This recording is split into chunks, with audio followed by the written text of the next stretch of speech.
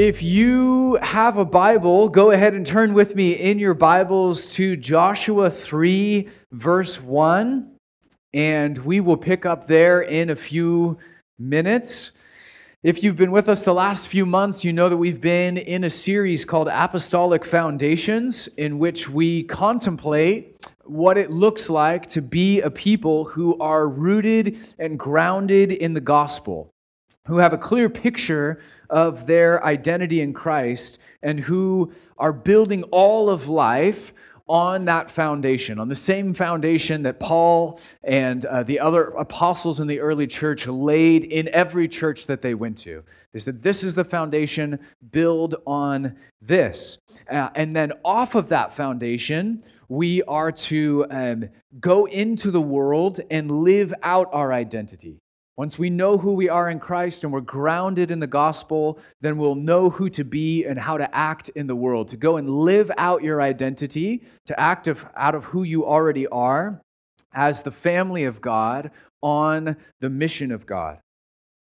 2 weeks ago, we shared a big announcement that our family is feeling a fresh call from the Lord to move to the Philippines and to come alongside some of our partners that we have in the Philippines and planting churches and raising up new young leaders. But with that call comes a major change for our family and some major changes for the church as well in the months that lie ahead. And I pointed out last week that the global mission of God has always required change, and it always will. It's always required change, and it always will. And as a result of that, and in light of the changes that are happening both last week and this week, we are exploring what it looks like to embrace change well, to step into kingdom-centered change in a healthy way, to navigate that process well, recognizing that change is part and parcel of the global kingdom of God. From the beginning, God's people have always been on the move. If you go all the way back to the beginning, God told Adam and Eve to multiply and spread out and fill the earth. They were to be on the move. But then as Noah and his family emerged from the flood, God again says, multiply and spread out and fill the earth. And a few chapters later, after the Tower of Babel, the people are sort of forced but led to again spread out and fill the earth. And ultimately, Jesus tells his disciples to multiply and to spread out and to fill the earth. Going all the way back to chapter 12 in Genesis, which we've been looking at from different angles over the last few weeks, God told Abraham to leave his country. He said, leave your country, your people, and your father's household for the land that I will show you. He's on the move for the sake of the mission of God. But then as you look at his son Isaac and his grandson Jacob, they're also on the move. And Jacob's 12 sons are on the move. And later the 12 tribes of Israel that descend from those sons are again on the move as God constantly leads his people down new paths to new lands. And it's the same with Jesus and the disciples. What he calls them out of, what he calls them to, the way he propels them into the world. In fact, after the resurrection and ascension of Jesus, as you step into the book of Acts and you see the early church, they were a people on the move. There was always stuff that was shifting and changing as people were called in different directions. Change was in the air as you begin reading the book of Acts, as you have Paul and Barnabas and others who are constantly going to new cities and starting new communities centered around Jesus, and then eventually handing over the leadership of those churches and communities and going to a new place to start again as the kingdom of God began expanding across the ancient world. An expanding kingdom requires change. And because our church is in a unique season of kingdom-centered change, as God is leading us as a community down new paths to new lands, I want to highlight for us this morning the importance of being rooted in God in seasons of change. And you might say, well, Matt, aren't we always supposed to be rooted in God? Aren't we always supposed to be abiding in Him? And the answer is, of course, yes. We are always supposed to be doing that as the people of God. And yet, as we open the pages of Scripture, we see that there's a unique call in seasons of change or loss or transition to be rooted in God, to stick close to Him, to abide in Him, to be to grow in our awareness of His presence with us, of His grace for us, of our identity in Him. Stick close to me, God says, especially in seasons of change or difficulty or uncertainty. And that really hit home for me last week as I was reading these verses that we're about to read this morning in Joshua 3. And the context for these verses is that the people of God are in a season of transition, a season of change. They are on the move, and they have recently been pulled out of their homes in Egypt, out of those places of familiarity and stability that they had been in for centuries. Now they're out in a new landscape. They've been in the desert for 40 years. Imagine 40 years of wandering and constant change. Where are we going today? Are we staying here a few more days? Are we leaving to go to another place? Constantly changing. Now they're at the end of those 40 years. Their hearts are prepared to receive the new thing. They're at the edge of the promised land, and they're prepping to step into something that's totally new. So there's a new path into a new land that you've never been to before. But follow me, I'm leading you there. And along with that transition out of the desert and into the new land, in addition to that, there's a transition in leadership. The only leader this new community has ever known is Moses. He's now handing that off to Joshua. So there's a transition in leadership, a transition into a new land, down a new path. And in this key moment of new leadership and new lands and a great change that God is bringing about, God essentially says to His people, hey, stick close to me through this change and transition, for you have not passed this way before. This is going to be a new thing for you, so there's a unique call to stick close to me. It's more important than ever, God is saying, to be rooted in me and to be close to me in this moment. I feel that's a word for our church in this season, something God is calling us to. But I want to start by reading these verses in Joshua 3, starting in verse 1. This is what it looked like for the Israelites. Early in the morning, Joshua and all the Israelites set out from Shittim? From a certain place, and they went to the Jordan River, where they camped before crossing over. They're getting ready to cross into the promised land. After 3 days, the officers went through the camp, giving orders to the people. When you see the Ark of the Covenant of the Lord your God, which is the focal point of God's presence among them, and the Levitical priests carrying it, you are to move out from your position and follow it. He's saying, follow God's presence into the new land.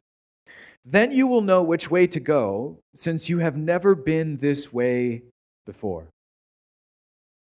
Before we go on, I'll ask you to join me in prayer. Lord, we lay our lives before you. We lay our futures before you. And we say that we trust you. We proclaim our love for you and ask that you would increase that love. We trust you, Lord. Most of us in this room have trusted you with our lives, with eternity. We trust you and your cross and resurrection, but we want to trust you more with our lives. So would you increase our trust? Would you increase our love? Would you increase our willingness to follow you down new paths to new lands? And we pray these things in Jesus' name. Amen. After living many decades in the same home, our neighbor, Miss Barbara, An elderly woman of 90 recently moved to Arizona to be with her adult children, to receive better care in her old age, and this is my sneaking suspicion, maybe to avoid a bit of the cold as well. To anyone who met her in passing during her many decades living on Windsor Street, Miss Barbara would have seemed an ordinary citizen. An elderly African American woman with a kind voice and a twinkle in her eye. She loved the neighborhood children. She paid her taxes. She cared for her rose bushes and went to church on Sunday. But Miss Barbara was no ordinary citizen. Miss Barbara had a story to tell. For her full name was Barbara Anderson, and her son, Michael Anderson, was an astronaut at NASA and a passionate follower of Jesus. He knew the risks, Miss Barbara told us. He knew the risks involved in being an astronaut, and he did it anyways. It was his calling. This is what he was made to do. But on January 16th, 2003, Anderson and 6 others stepped on board the Columbia Space Shuttle, never to step foot on the Earth again. 15 days later, Miss Barbara watched on national television as the Columbia Shuttle blew apart upon re-entry in the outer atmosphere, killing everyone on board. She watched her son die on national television in one of the worst accidents in the history of NASA. And in the moment that she received the news, Miss Barbara stood up and she went into the bathroom and locked the door and got on her knees and she cried out to God. Lord, that was my son,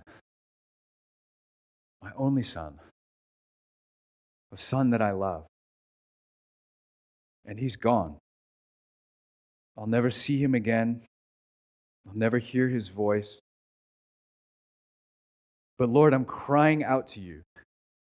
I need you right now more than ever. I cannot carry this alone. I cannot do this alone. I need you to carry this for me. I need you to carry me. I need you to lead me through this because I can't. And he did. God showed up in that moment, drew near to her in the midst of her shock and her pain, and began to walk with her into the new world that was her reality. Hours later, as President Bush addressed a shocked nation and thousands tried to comfort shocked families, the Lord was speaking to Miss Barbara. Stick close to me, our God says, for you have not been this way before. This is uncharted territory, and you'll need me now more than ever. She drew near to God, and God drew near to her. But she wasn't the only mother who had lost a son or a daughter that day. 6 other mothers were in the same boat, having just watched the Columbia shuttle break apart. And one in particular was close with Miss Barbara, but she went the other way. She rejected God in the midst of her loss and disorientation. She became bitter, blaming God for what had happened. And as a result, she never quite recovered. She never bounced back. She was crushed by what happened to her child and remained a shell of her former self. in the decades that followed. And yet here was Miss Barbara, vibrant, full of life, a twinkle in her eye, talking openly about the death of her son with a heart that was healed and full of faith. I know my son, Miss Barbara said. If he knew that shuttle was going down, he would have been preaching the gospel to those other astronauts he was on board with. That's just who he was. Two women suffered the same loss on the same day, in the same hour. But they had two different ways of navigating that pain and that loss and the change that it brought. One chose to abide in God, to draw near to Him, and as a result, she bore much fruit in the decades that passed. The other chose to distance themselves. They were unable to cope with the change. They became cut off from God in a sense. And as a result, they became withdrawn and bitter. They began to wither on the inside and die. I am the vine, Jesus says, and my Father is the gardener. He cuts off every branch in me that bears no fruit, while every branch that does bear fruit, He prunes so that it will be even more fruitful. You are already clean because of the word I have spoken to you. In other words, you've been cleansed and forgiven, Jesus is telling His followers. But now, Jesus says, remain in me as I also remain in you.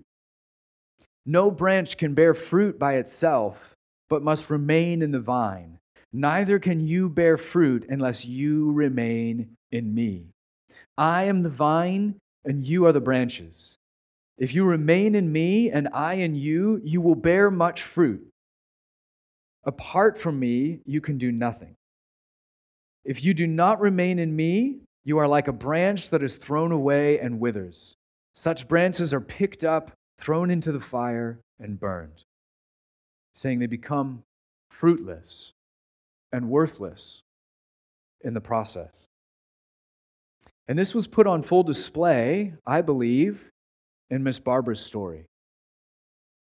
One chose to abide in Him in the midst of loss, in the midst of change, in the midst of pruning and new seasons and pain. She said, no, I will stand fast in the Lord and in His love and in His presence and in His power. I'm not going to run from the Lord because of this new thing that's happening. I'm going to press into Him instead. I didn't ask for this change. I don't want this change. I feel like my world is spinning around me, but I'm going to choose in this moment to stand in the Lord. And she did. That's what Miss Barbara did. And in the end, as a result of standing in that space, she bore decades of fruit. But her friend went the other way, disconnected, distanced, allowed changes in circumstance to cut off that connection. And in the end, she experienced an inner withering and lost decades of fruit. But this isn't just true of Miss Barbara's story.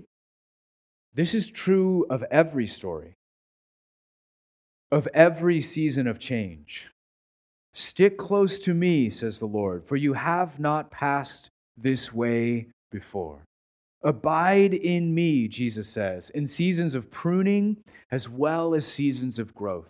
In every season, I want you to stick close to me. And if you do that and you abide in me, then in the end you will bear much fruit. Psalm 1 paints a picture of two different people. And the first person that is portrayed is rooted in the world and in the dark patterns of the world. And it says that person becomes like chaff. They slowly get to a point by being rooted in the world instead of God, where they become dry, dead, shriveled up, withered. Psalm 1 says, in the end, they're blown off by the wind. They can't stand before God. They can't stand in the judgment. But there is another person, Psalm 1 says, who's settled in God, who delights in the Lord, whose awareness is on the Lord, who is deeply rooted and abiding. And Psalm 1 says, that person is like a tree planted by streams of water, which yields its fruit in season, and whose leaf does not wither. Whatever they do prospers. Notice that Jesus is using some of the same language and imagery when he's talking to his disciples. When trials come, when change comes, when seasons of loss come, those who are not abiding and not rooted in the Lord tend to experience this effect of withering and dying. The leaves of their life begin to shrivel. They cease bearing fruit because their fruit-bearingness and the greenness of their leaves was actually based on external circumstance. It was based on favorable things happening around them. It was based on just the right conditions of soil and weather and rain. If life is just right, and I'm happy and healthy and financially thriving and everything's going the way it's supposed to go, then I'll bear fruit. Then I'll be happy and joyful and whatever else.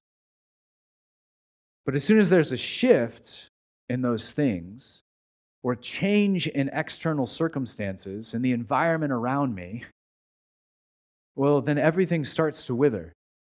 Out goes the fruit. The leaves begin to wither on the branches and start to die. Things start to look really sad simply by a change in the external circumstance or the weather. Not so with those who are abiding, Scripture says. The ones who are abiding, who are rooted in the right thing, are like trees planted next to streams of water. And Jesus extends that to this imagery of living water. Their roots sink down deep into a stream. They are connected to a well that will never run dry. Jesus says, "Come to me, all you who are thirsty, and you'll never be thirsty again." You'll be able to draw from a source that other people cannot draw from outside of me. And if you're doing that, then when change comes, and when trials come, and when drought comes, we're actually rooted and abiding in something deeper than what the rest of the world has access to. And as a result, even as all that other external stuff shifts, you'll find, oh my gosh, I still have this source of life. I still have this source of water that's available to me in the middle of a cultural or circumstantial drought. You'll even find that, hey, as the occasional storm comes ripping across the landscape, I'm rooted in something deeper. I can weather that storm.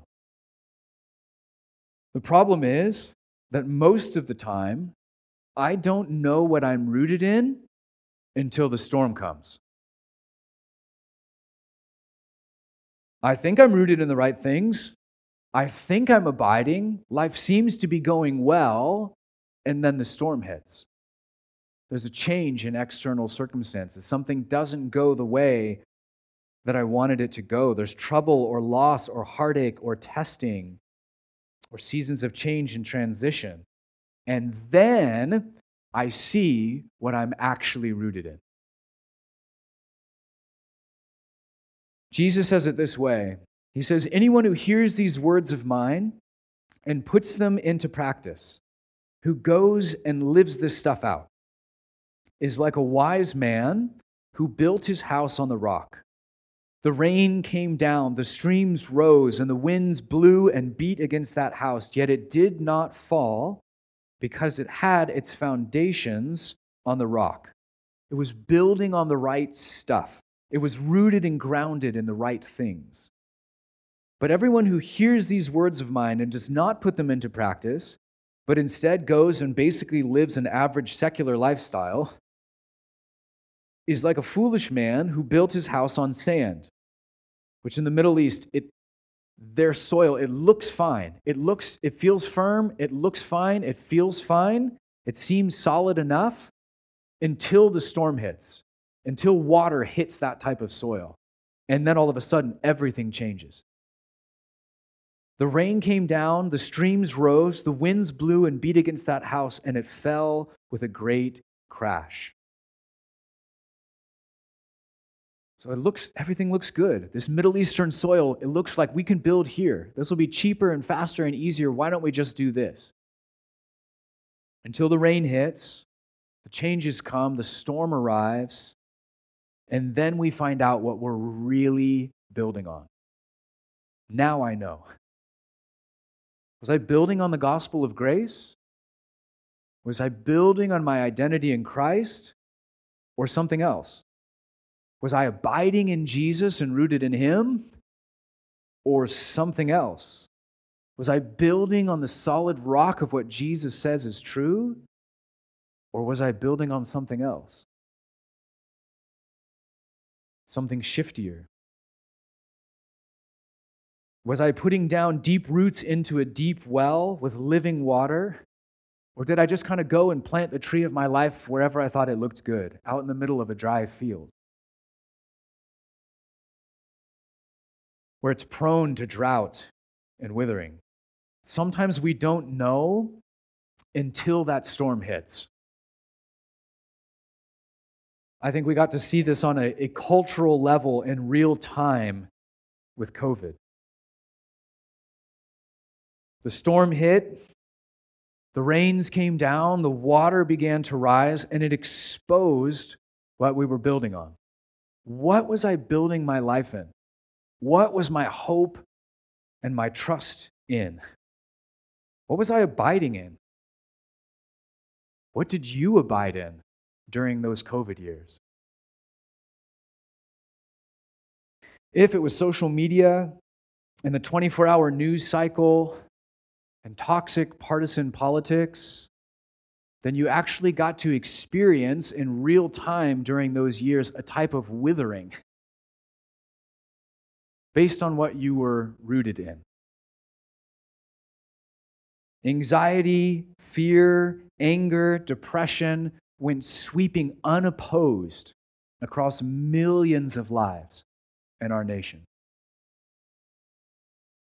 Millions of trees experienced seasons of fruitlessness. Millions of houses came crashing down, some of them never to rise again. But in that season of storm and drought and change and trials, you could spot the ones who were abiding.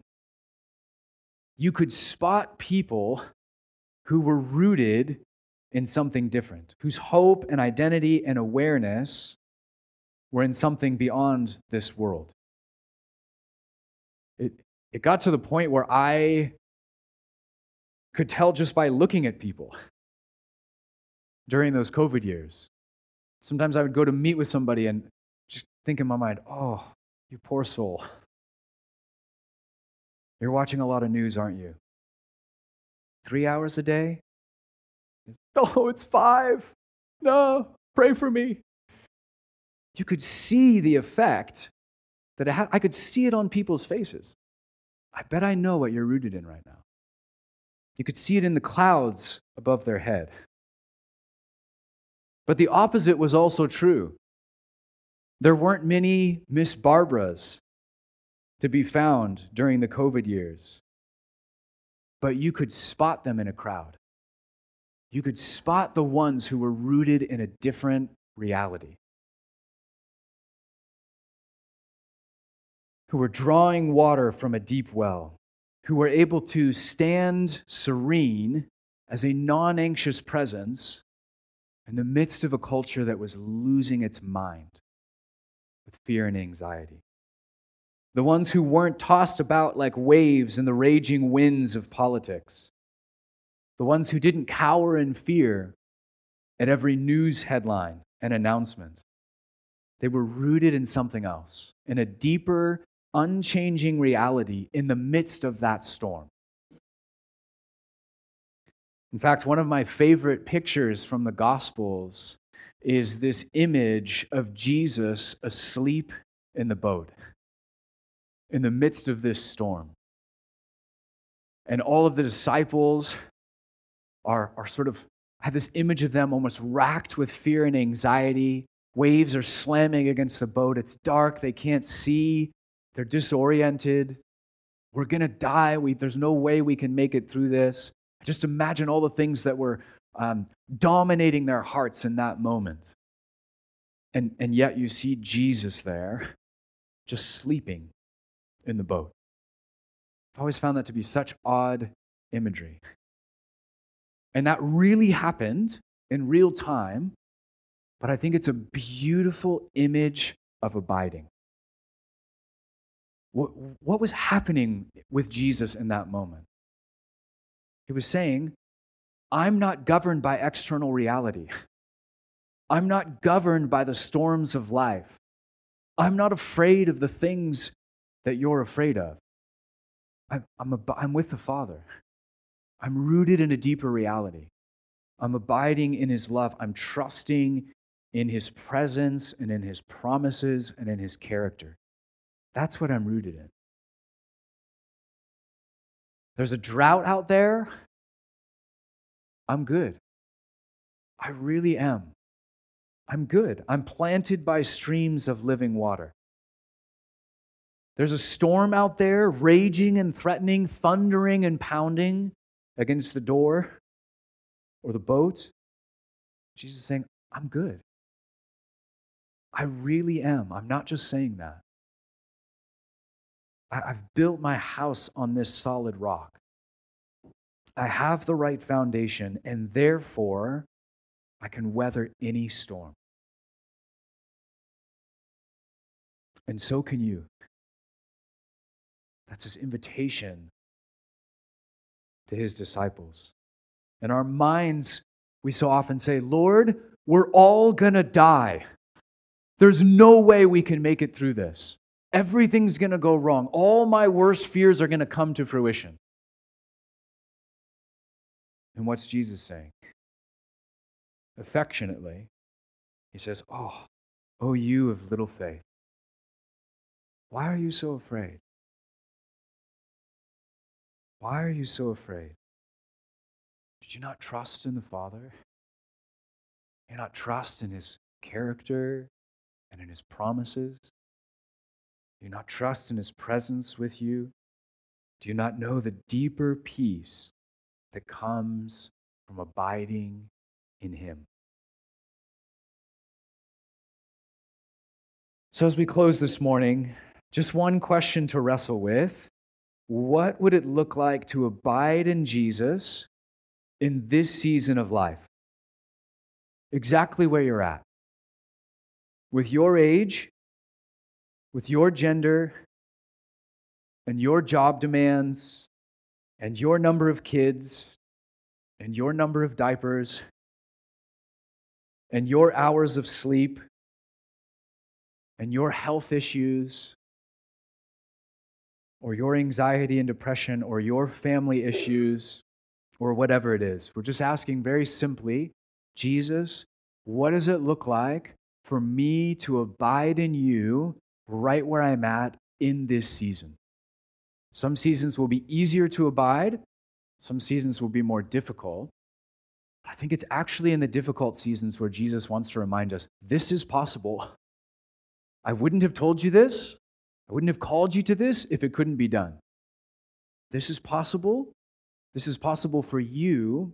And I think it's in the most difficult seasons where it becomes the most important. Stick close to me, God says. Abide in me, for you have not passed this way before.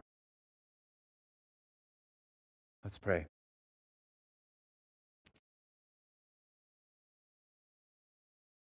Jesus, we look to you now